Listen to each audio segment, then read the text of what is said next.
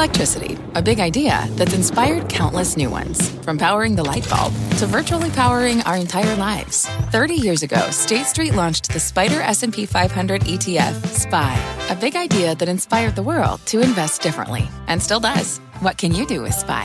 Before investing, consider the fund's investment objectives, risks, charges, and expenses. Visit ssga.com for a prospectus containing this and other information. Read it carefully before investing. SPY is subject to risks similar to those of stocks. All ETFs are subject to risk, including possible loss of principal. Alps Distributors, Inc. Distributor. Well, stocks are recovering some of yesterday's big sell-off. That is the scorecard on Wall Street, but winners stay lit. Welcome to the Closing Bell Overtime. I'm Jon Fortt with Morgan Brennan. Industrials and communication services, the big winners today. Energy and consumer staples, the only sectors in the red in the S&P.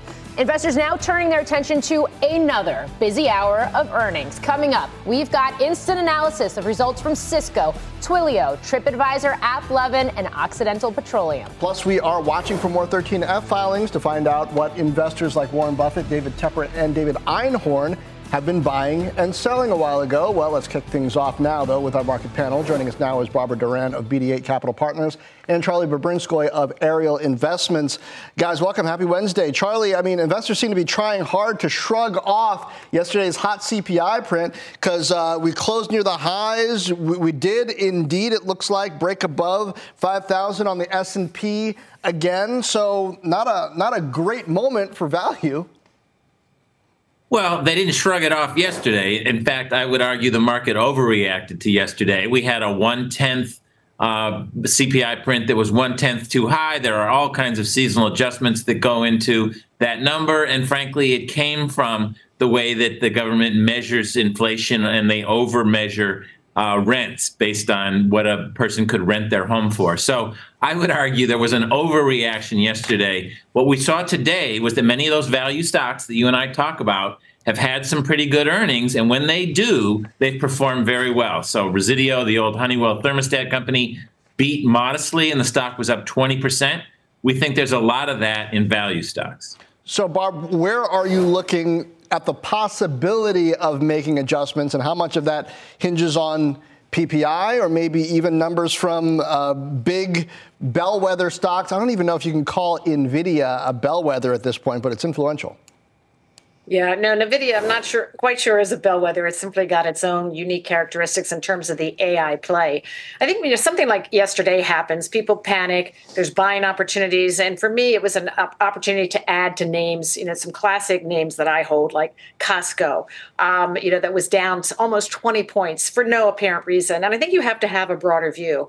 If you're frightened that does mean inflation is picking up, then you want to stay back. And that's certainly what the narrative seemed to be possibly changing to yesterday. But clearly today, it shows that's really people having perspective, because the Fed, does not, it looks at everything, but the PCE is its favored inflation indicator, and that's been at 1.9%. Plus we have the PPI on Friday, and that actually leads the CPI. So for me, I'm not making big adjustments. I still continue to be stock picker here. Yes, the mega cap technology, they have very strong growth characteristics, and I think you have to stay with them and buy on any weakness.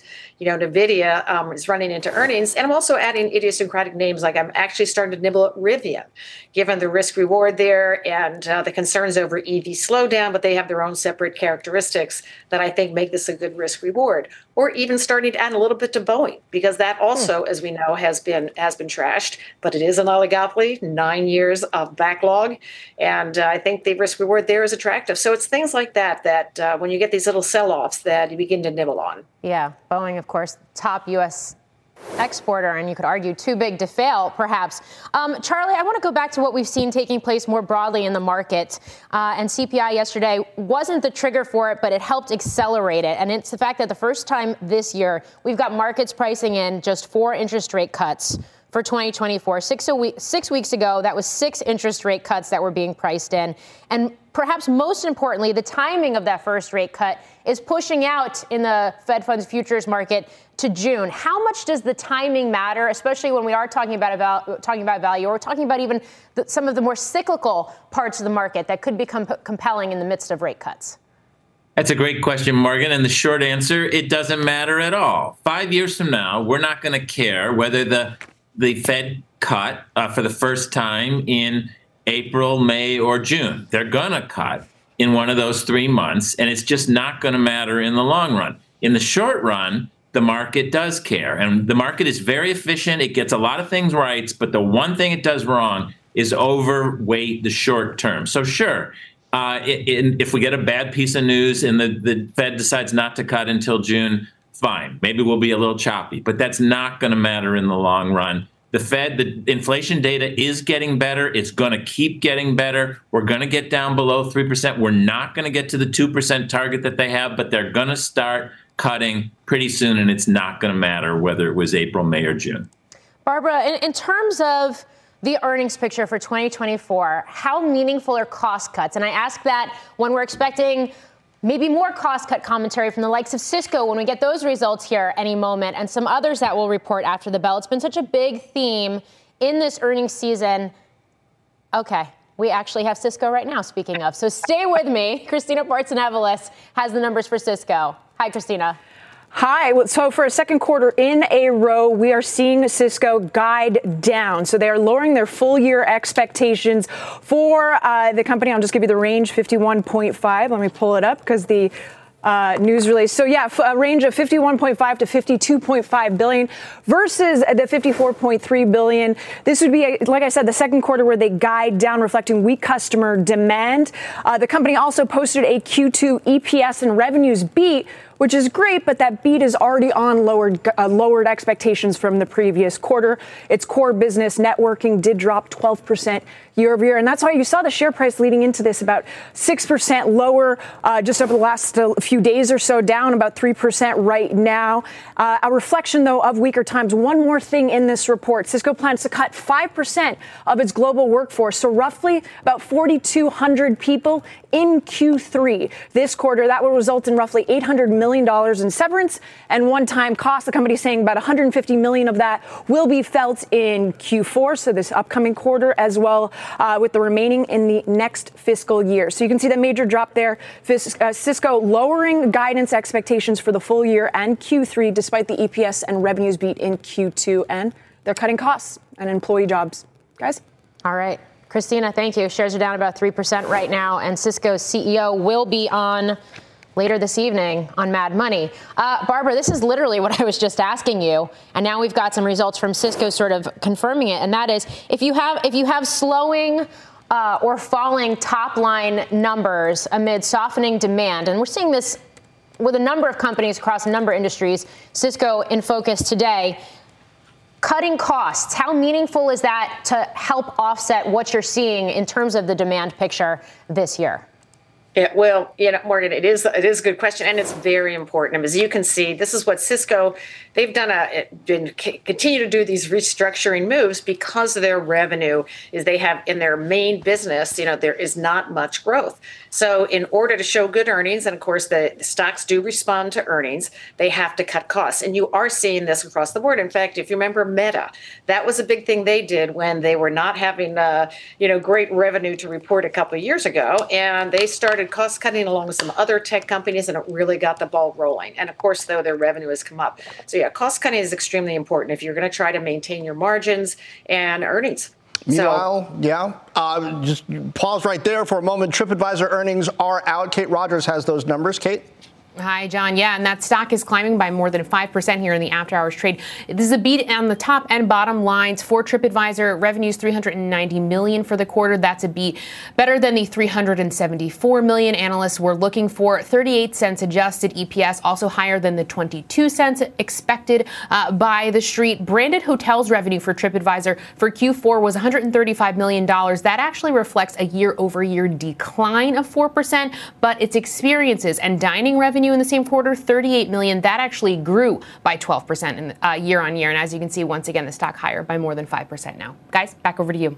All right. Kate, thanks. Charlie, it's not all demand pressure here. Some of these names are beating on the top line as well. And I guess that indicates continued strength, at least in some corners of the economy.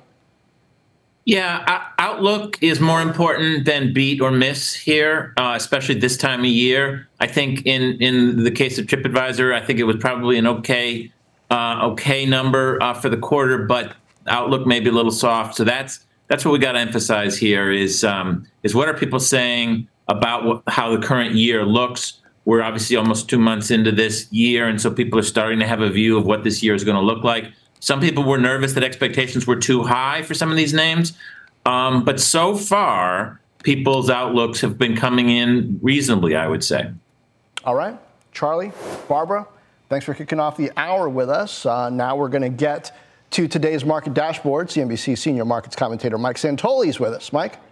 Yeah, John, pretty, good performance today in terms of the market regaining more than half of yesterday's drop. Yesterday's drop was pretty sharp. It was pretty broad. It doesn't look like much on a almost two-year chart here. And I wanted to actually point this out because when we got to the highs recently, it did get to this point where it was headed, right? I keep pointing this out. Everyone's looking at this bear market low in October of 2022, and it's bumped up against the upper end of this rally trend line. Now, we backed off a little bit, as I said, regained some of it. What would mean a more meaningful pullback? Well, anything 4,800-ish right there, that's a few percent down. Again, would also not look like a trend break. It would just be a sort of a reset. So if you go range bound for a while here and chop around, that would be fine as well. Take a look here at internally within the S&P 500, the stocks that are overbought versus oversold. Bespoke puts this together every day. Overbought stocks in orange. You can see this is why I and everybody else was saying, we're probably poised to cool off a little bit here because so many stocks were very stretched to the upside relative to their own trend. That's what this means. Where we are now, I would say, is more neutral. It's not necessarily one of these points where, like here, where it looks as if you got a washed out market because you've been going down in a big correction. But for a 2% drop off the highs, you had a decent setup. Now we're neutral. Some of the pressure's been taken off. We'll see if we need something deeper from there. But for now, kind of equilibrium has been restored to a degree, John. Okay, Mike, but is this a market that's still a bit embarrassed of its bad breath? I mean, look at the Russell 2000 today. Yeah. It was up 2.5%, but that doesn't make up for yesterday's losses, and you can't draw a nice upward line on that one over the past, few quarters. Right. No, the Russell is basically bumping up against the top end of a long-term range. I mean, the breadth has not been stellar on this way up, but I also don't think it's been as poor as has been portrayed. Essentially, if you didn't have, the stupendous performance of NVIDIA and really just a couple of other stocks, and I know that's a big if, but the point is the equal weighted S&P and the general average stock looks like it's not doing much compared to those things, but it's hanging in there fine. It's up 15, 20% from the lows. It's not really giving back much of that in this. So I think it's okay for now. Of course, you did notice the Russell managed to pop back above that 2,000 level today. We'll see if that's a start of something. All right. And we know you'll be watching it closely. We'll see you a little bit later in the show, Mike. Thanks. Twilio earnings are out. Kate Rogers has the numbers.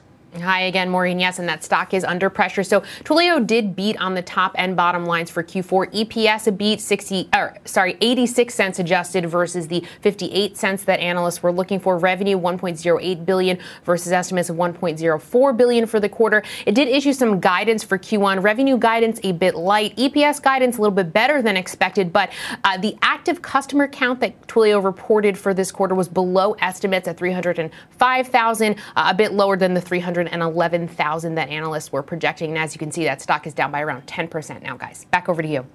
All right. Kate, thank you. Meantime, we also have a couple of other movers after hours. JFrog is up 10.5% on beats, both on the top and bottom lines. And on the guide, revenue came in at $97 million versus an expectation of 93.1. Non-GAAP gross margin came in at 84.6% versus 83.1 expected. EPS was expected to be around 12 cents, came in at 19 cents for Q1. The company's guiding to $98 to $99 million in revenue. That's above 97.3 that the street was expecting, and to an EPS range of 13 to 15 cents versus 11 cents expected. And then let's have a look at Informatica, what that's doing after hours as well. That is up 7%. Beats here as well. The revenue comes in at $445.2 million versus an expectation of $432.2. Cloud annualized recurring revenue. This is a closely watched number and percentage. It was up 39%. The street was hoping for better than 35, and they did indeed do better than 35, better than 37 even. For their guide for Q1, that's coming in at a range of $375 to $395 million. So call that just about in line with the street's expectation, hoping for consensus-wise 388.6. Where they are strong, and this is again the important number, is that annualized recurring revenue, guiding in subscription to a range of 1.135 to 1.155 billion versus the 1.13 expectation, and the full year revenue outlook is 1.695 at the midpoint versus 1.679, and that cloud annualized recurring revenue, they're promising to grow it 35.1% at the midpoint, and a lot of the street had seen that as being ambitious, but they're sticking to that even after this quarter. All right, don't go anywhere. Cisco's earnings call kicks off in just a few minutes. Up next, a top analyst is going to tell us what he'll be listening for from management. Plus, CNH Industries getting a nice pop after beating revenue estimates, finishing the day up 6%. The agriculture and construction equipment makers CEO is going to break down the quarter. Overtime is back in 2.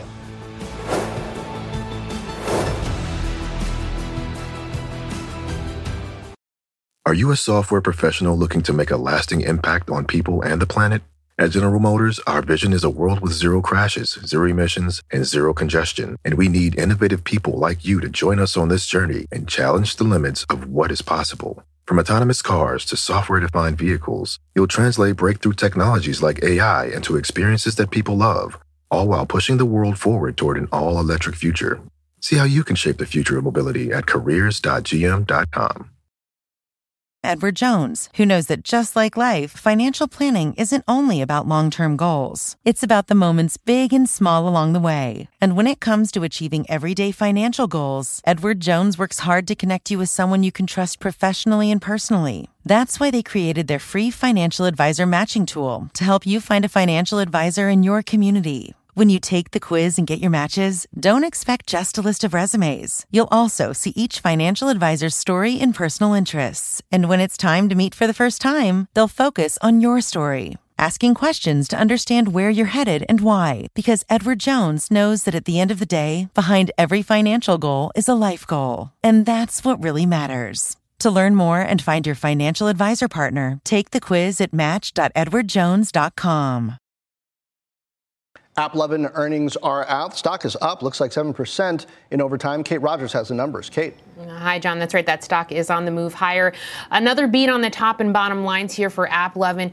Q4 earnings, 49 cents per share. That is higher than the 35 cents per share analysts were looking for. Q4 revenues, $953 million for the quarter, also better than the $928 million analysts were looking for. It also issued here some strong Q1 revenue guidance. It sees between $955 to $975 million for Q1 revenue. That is higher, much higher than the $924 million that analysts had been projecting. And as you can see, the stock is higher by nearly 8% now. Back over to you. Investors loving ticker app. All right. Loving it. Kate Rogers, thanks. Cisco shares are down 5% right now in overtime. After giving lighter than expected guidance, the earnings call is kicking off shortly. But joining us now, in the meantime, CFRA Research Senior Equity Analyst Keith Snyder. Keith, want to get your thoughts on this because they guided down for the full year. It seems like there's some weak customer demand afoot, at least in their core business. But they also announced a pretty extensive restructuring plan where they're going to cut 5% of the global workforce. Your takeaway? Guidance was very soft. $3.5 billion cut, more or less, for the full year guidance was pretty disappointing, especially where we see backlog levels. And obviously that restructuring is happening. So I'm going to be looking for some more color on that on the call. But, from a demand perspective, the cut to guidance is very concerning. They did come out last quarter and say, given how much stocking there has been from, service provider customers, cloud titan customers, that there was about 1 to 2 quarters of product in their inventory that, was going to affect demand going forward. So we kind of knew going into this quarter that demand was going to be weaker. But we had hoped that backlog level was really going to support the revenue guidance that they gave last quarter. And so, on the call, it's going to be interesting to hear what they have to say about, demand from the service providers and the cloud customers, whether it is actually a lot weaker than we had first thought, and that maybe enterprise customers aren't able to, fill that gap for them as they did in the last 2 quarters. Yeah, I mean, looking at the results here, total software revenue was flat year over year. Software subscription revenue was up 5% year over year, and total annualized recurring revenue was also up 6% year over year. How's the progress going in terms of this transition to software? I mean, so yeah, that was actually the bright spot that, from their print that we saw.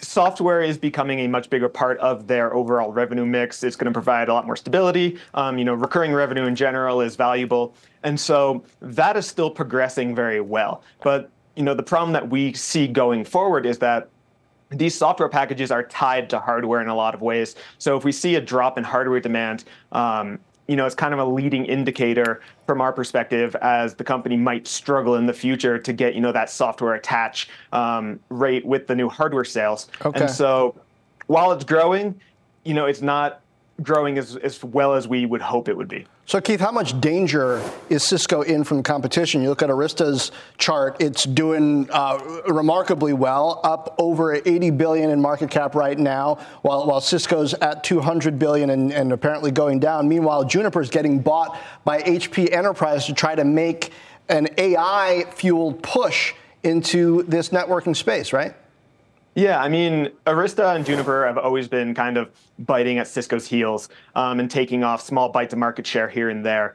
But actually, the commentary we heard from Arista, last week was, while AI is is the buzzword right now, they only see about a $750 million opportunity over the next year and a half to 2 years for them within AI. And a lot of these customers are still testing new hardware, and so I would imagine Cisco is in the same boat where the network deployments are still in their infancy, and the big spending isn't actually going to occur until 25, maybe even 2026. And so Arista did do very well, and we do think they probably captured a little bit of market share. But it's a really difficult time for all of these companies. Their biggest clients pulled forward so much demand over the last few quarters as supply chain issues, were working themselves out, that everyone has so much inventory on hand. The new limiting factor is how fast can these customers deploy before they're going to be willing to make new orders. Okay. And so that's really the commentary we're looking for Cisco. We will listen for that.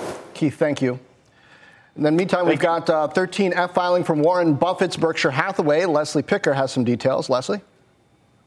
Hey, John. Yeah, perhaps the most revealing part of this is what we still don't already know, which is that there has still been confidential information that's omitted from this filing, from this 13F report, filed separately with the U.S. Securities and Exchange Commission. So still in the dark on that position, at least one position here held by Berkshire that we are still not aware of. However, some other interesting moves during the quarter. The firm upped its stake in Chevron by 14%. To hold 18.8 million. HP Inc. down 78%, pretty sizable pair back there, to hold 688 million at quarter end. Also, Berkshire paring back Paramount Global by about a third, 32%, to hold under a million there. Sold 10 million shares of Apple, but that's just 1% of Berkshire Hathaway's stake, which was worth $174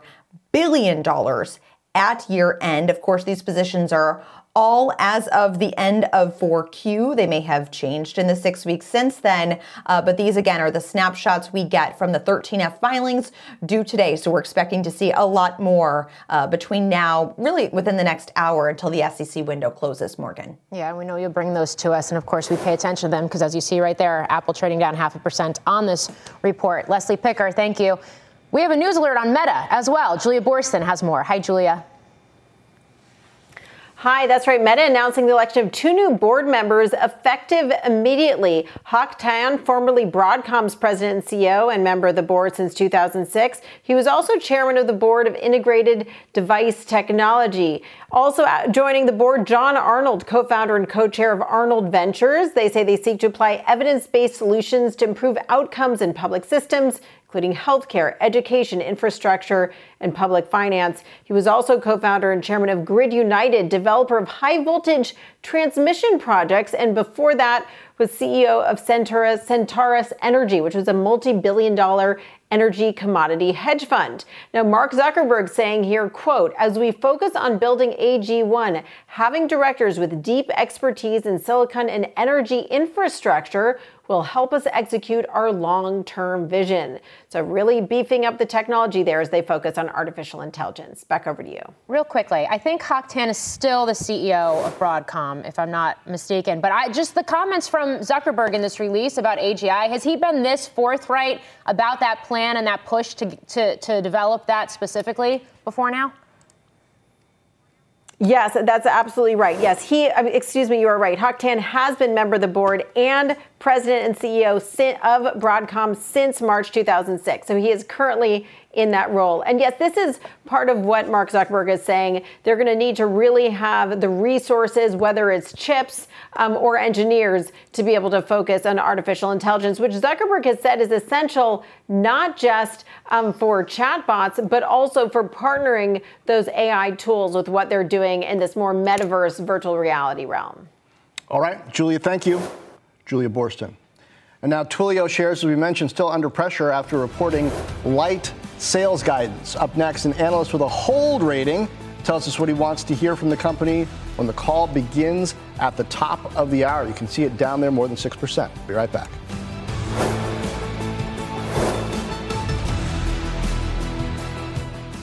Are you a software professional looking to make a lasting impact on people and the planet?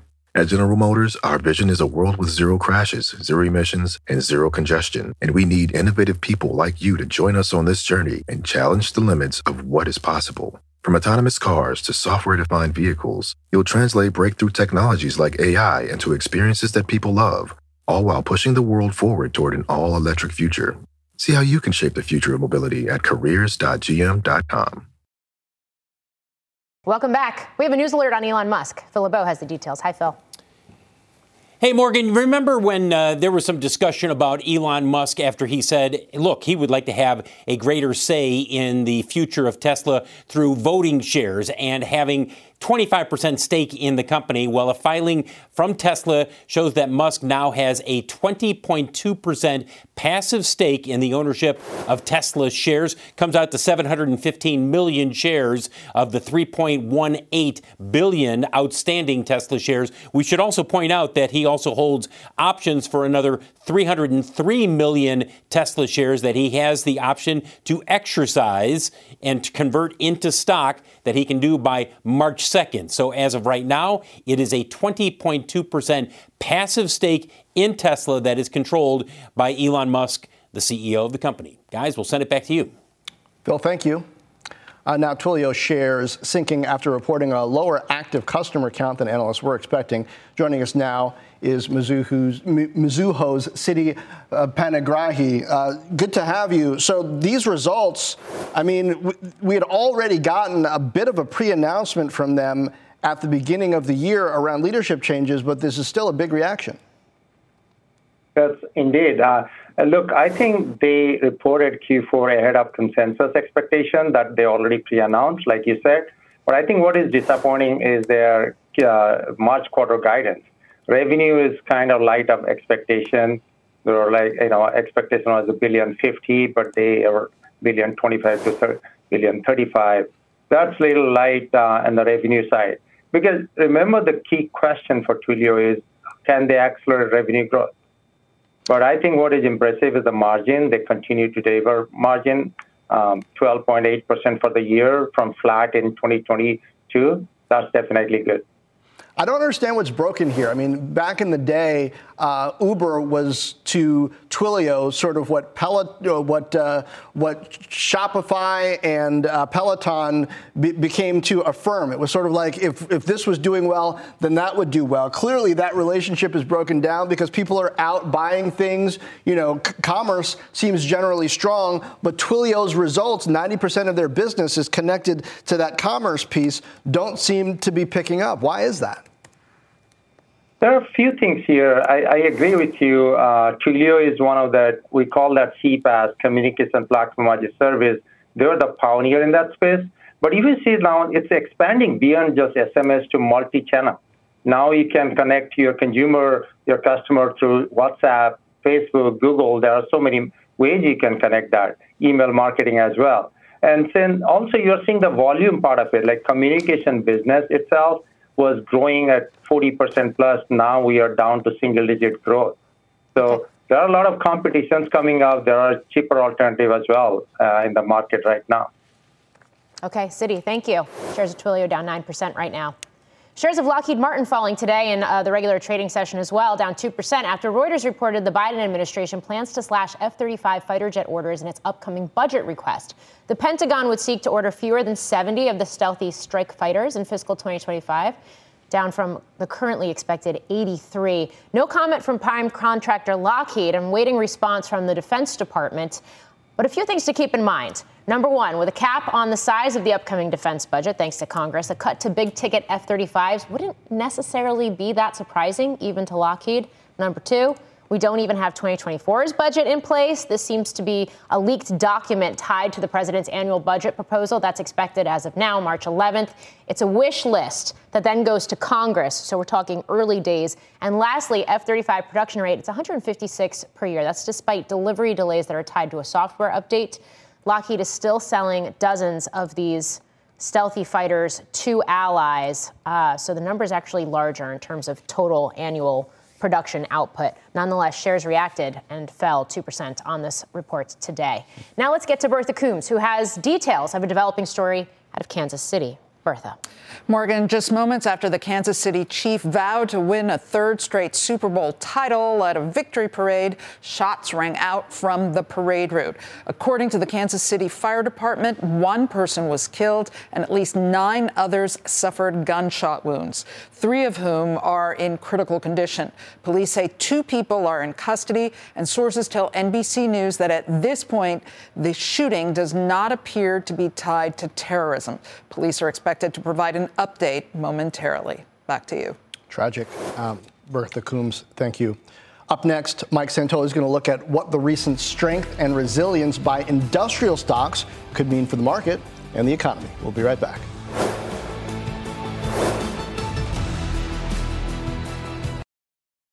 Welcome back to Overtime. Senior markets commentator Mike Santoli is back. He's taking a look at one sector notching an intraday all-time high today, and it is not tech. Mike. Exactly, Morgan. Industrials, S&P 500 industrial sector took back yesterday's losses, did click to a new record high today. And here you see how that looks. Maybe it's, getting a little steep on the other end of it. But what I like about the industrial sector, of course, the macroeconomic message is good when this performs well. It's also not a very concentrated sector. There's no stock that's at least 5%. It's Caterpillar, it's GE. Uber is a big holding here as well. So it's not always smokestack companies. Take a look here, too. It's related. The recent outperformance in the past several months of buyback achievers, the heavy buyback stocks out there. Industrials are the most overweighted sector in this buyback ETF. It's like 19% of the fund. It's only like 8% of the S&P. It's industrials outperforming dividend stocks as well as the equal-weighted S&P 500. The market likes that form of shareholder return. It has a message that you have free cash flow to spare. And so for now, that's working as one of the more bullish factors. All right, Mike. Thank you. Yep. Mike Santoli. Meanwhile, JFrog, we mentioned earlier, up nearly more than 14% right now in overtime. I spoke with CEO Shlomi Ben Haim earlier today before the call about what fueled outperformance in DevOps and security to close out 2023.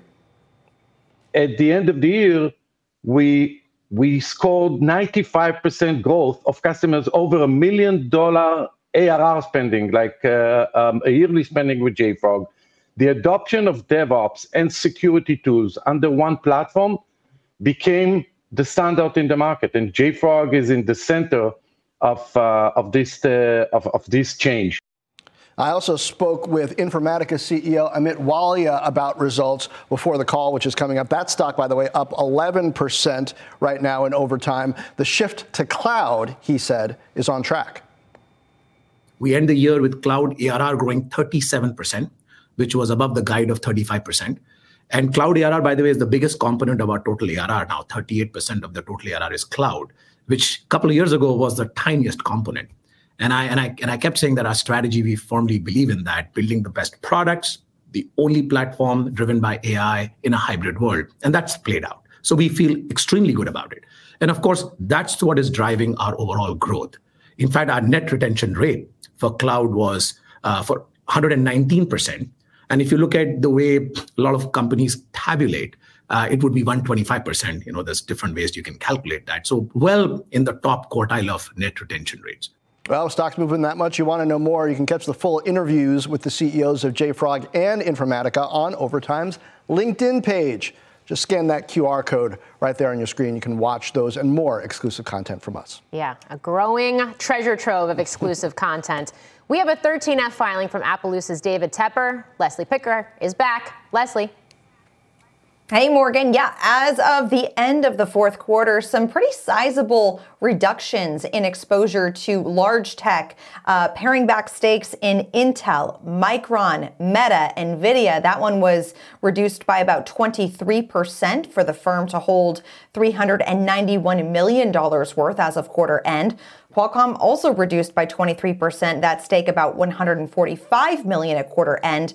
Also saw reductions in Taiwan Semiconductor, Uber, AMD, and Alphabet, but there were some increases as well here at Appaloosa. They increased their stake in Amazon slightly to hold $600 million at quarter end, and also increased a stake in Alibaba, but sold out of JD.com. So kind of a idiosyncratic play there with the Chinese e-commerce companies. Also wanted to flag, Appaloosa bought calls tied to the ARK Innovation ETF, kind of noteworthy given just the snapshot we saw with a reduction in long equity holdings of big tech, and a 48% increase in Caesars to hold $100 million as of quarter end. Now, as we always say, these are snapshots as of the end of the year, in this case, as of the fourth quarter. So the end of December here. So the positions may have changed in the 6 weeks since, but at least what we know from these 13F filings is a pretty broad-based reduction in big tech with a few increases in certain companies and calls tied to the ARK Innovation ETF at David Tepper's Appaloosa. Morgan, I'll send it back to you. All right, Leslie, thank you. Up next, the CEO of CNH Industrial on the outlook for agriculture and construction equipment demand following better than expected quarterly sales. Stay with us.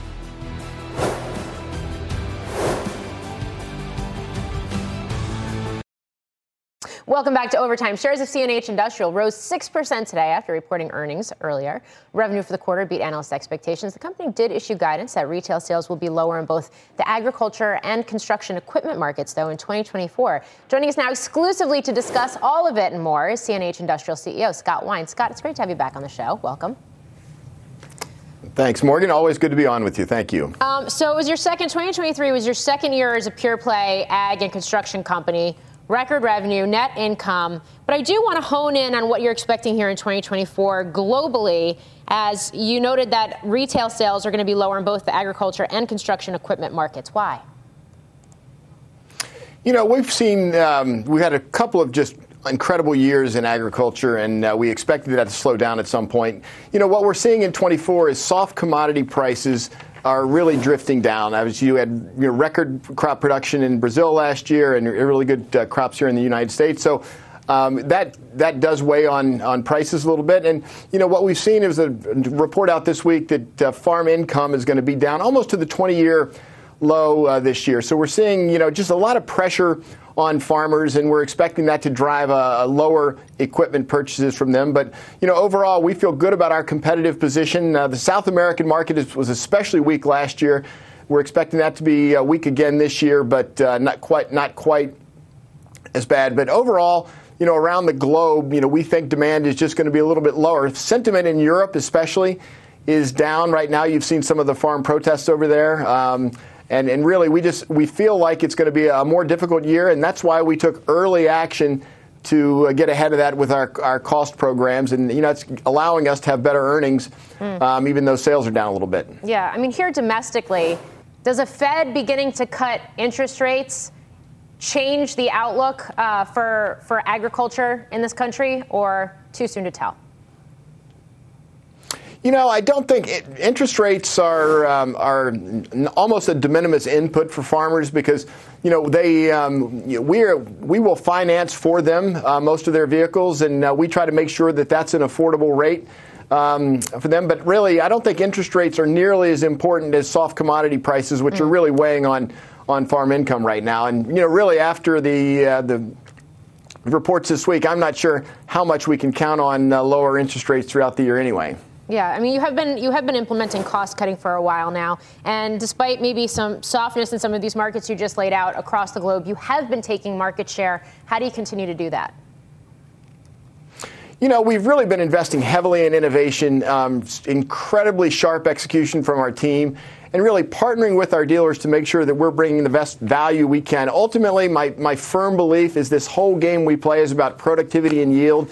And what the investments that we're making in precision and autonomy in our vehicles are really giving farmers the opportunity to get more productivity and yield. And really, what Derek Nielsen and his team have done on product innovation, I think the CR11 Combine that we launched last year at Agritechnica is just an example of the types of innovation we can bring to drive demand from our farmers because it gives them so much more productivity and yield. So that's the type of thing we need to continue to do. Really, dealer inventories, I think we did a reasonably good job in 23 of managing that, but we've got a little bit of work to do in 24. And I think as we partner with our dealers to make this a game where we win and they win, ultimately that allows them to be able to do more for our end customers. And then that's been a winning formula for us. Okay, Scott Wine of CNH Industrial, thanks for joining me. All right, thanks, Morgan. Still ahead, we've got news from Cisco's earnings call currently underway. You can see the stock down more than 5% at the moment. Those details next.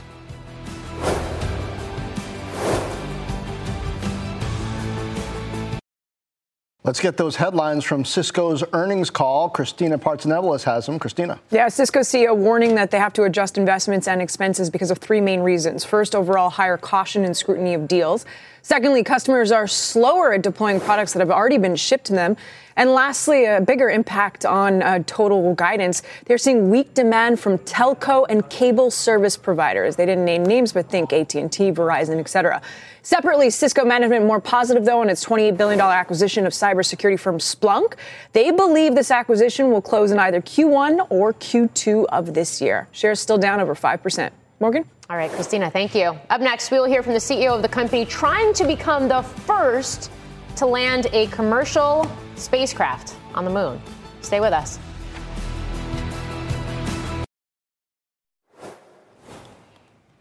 Overnight, if all goes according to plan, SpaceX will launch the M1 mission in the latest attempt to make history. Headed to space, Intuitive Machines' Nova-C lunar lander, which aims to attempt a soft landing on the moon next week. If successful, the lander, named Odysseus, would become the first commercial vehicle ever to touch down on the lunar surface and the first spacecraft hailing from the U.S. in more than 5 decades, since Apollo 17 in 1972, which, as you can see right here, photo from that mission, would be a moment. So, ahead of that, NASA contracts with Intuitive Machines, which is publicly traded, with a market cap of about $500 million. You can see shares are actually up 4% right now in overtime ahead of this launch. The lander will be transporting both government and commercial payloads. Intuitive Machines CEO Steve Altemus says 4 years of development and testing went into this mission, which is being done for $118 million. What's at stake is, I think, ultimately, we have to knock that barrier back to where we as a commercial businesses can actually achieve something like reliably landing on the surface of the moon. We've done it in a way that is pushing the boundaries of cost or access to space, pushing the price down. And hopefully we haven't pushed it too low to where we've taken undue risk. It's tough to land, as intended, on the moon, though. What's called a soft landing. The historical success rate for robotic landers is less than 50%.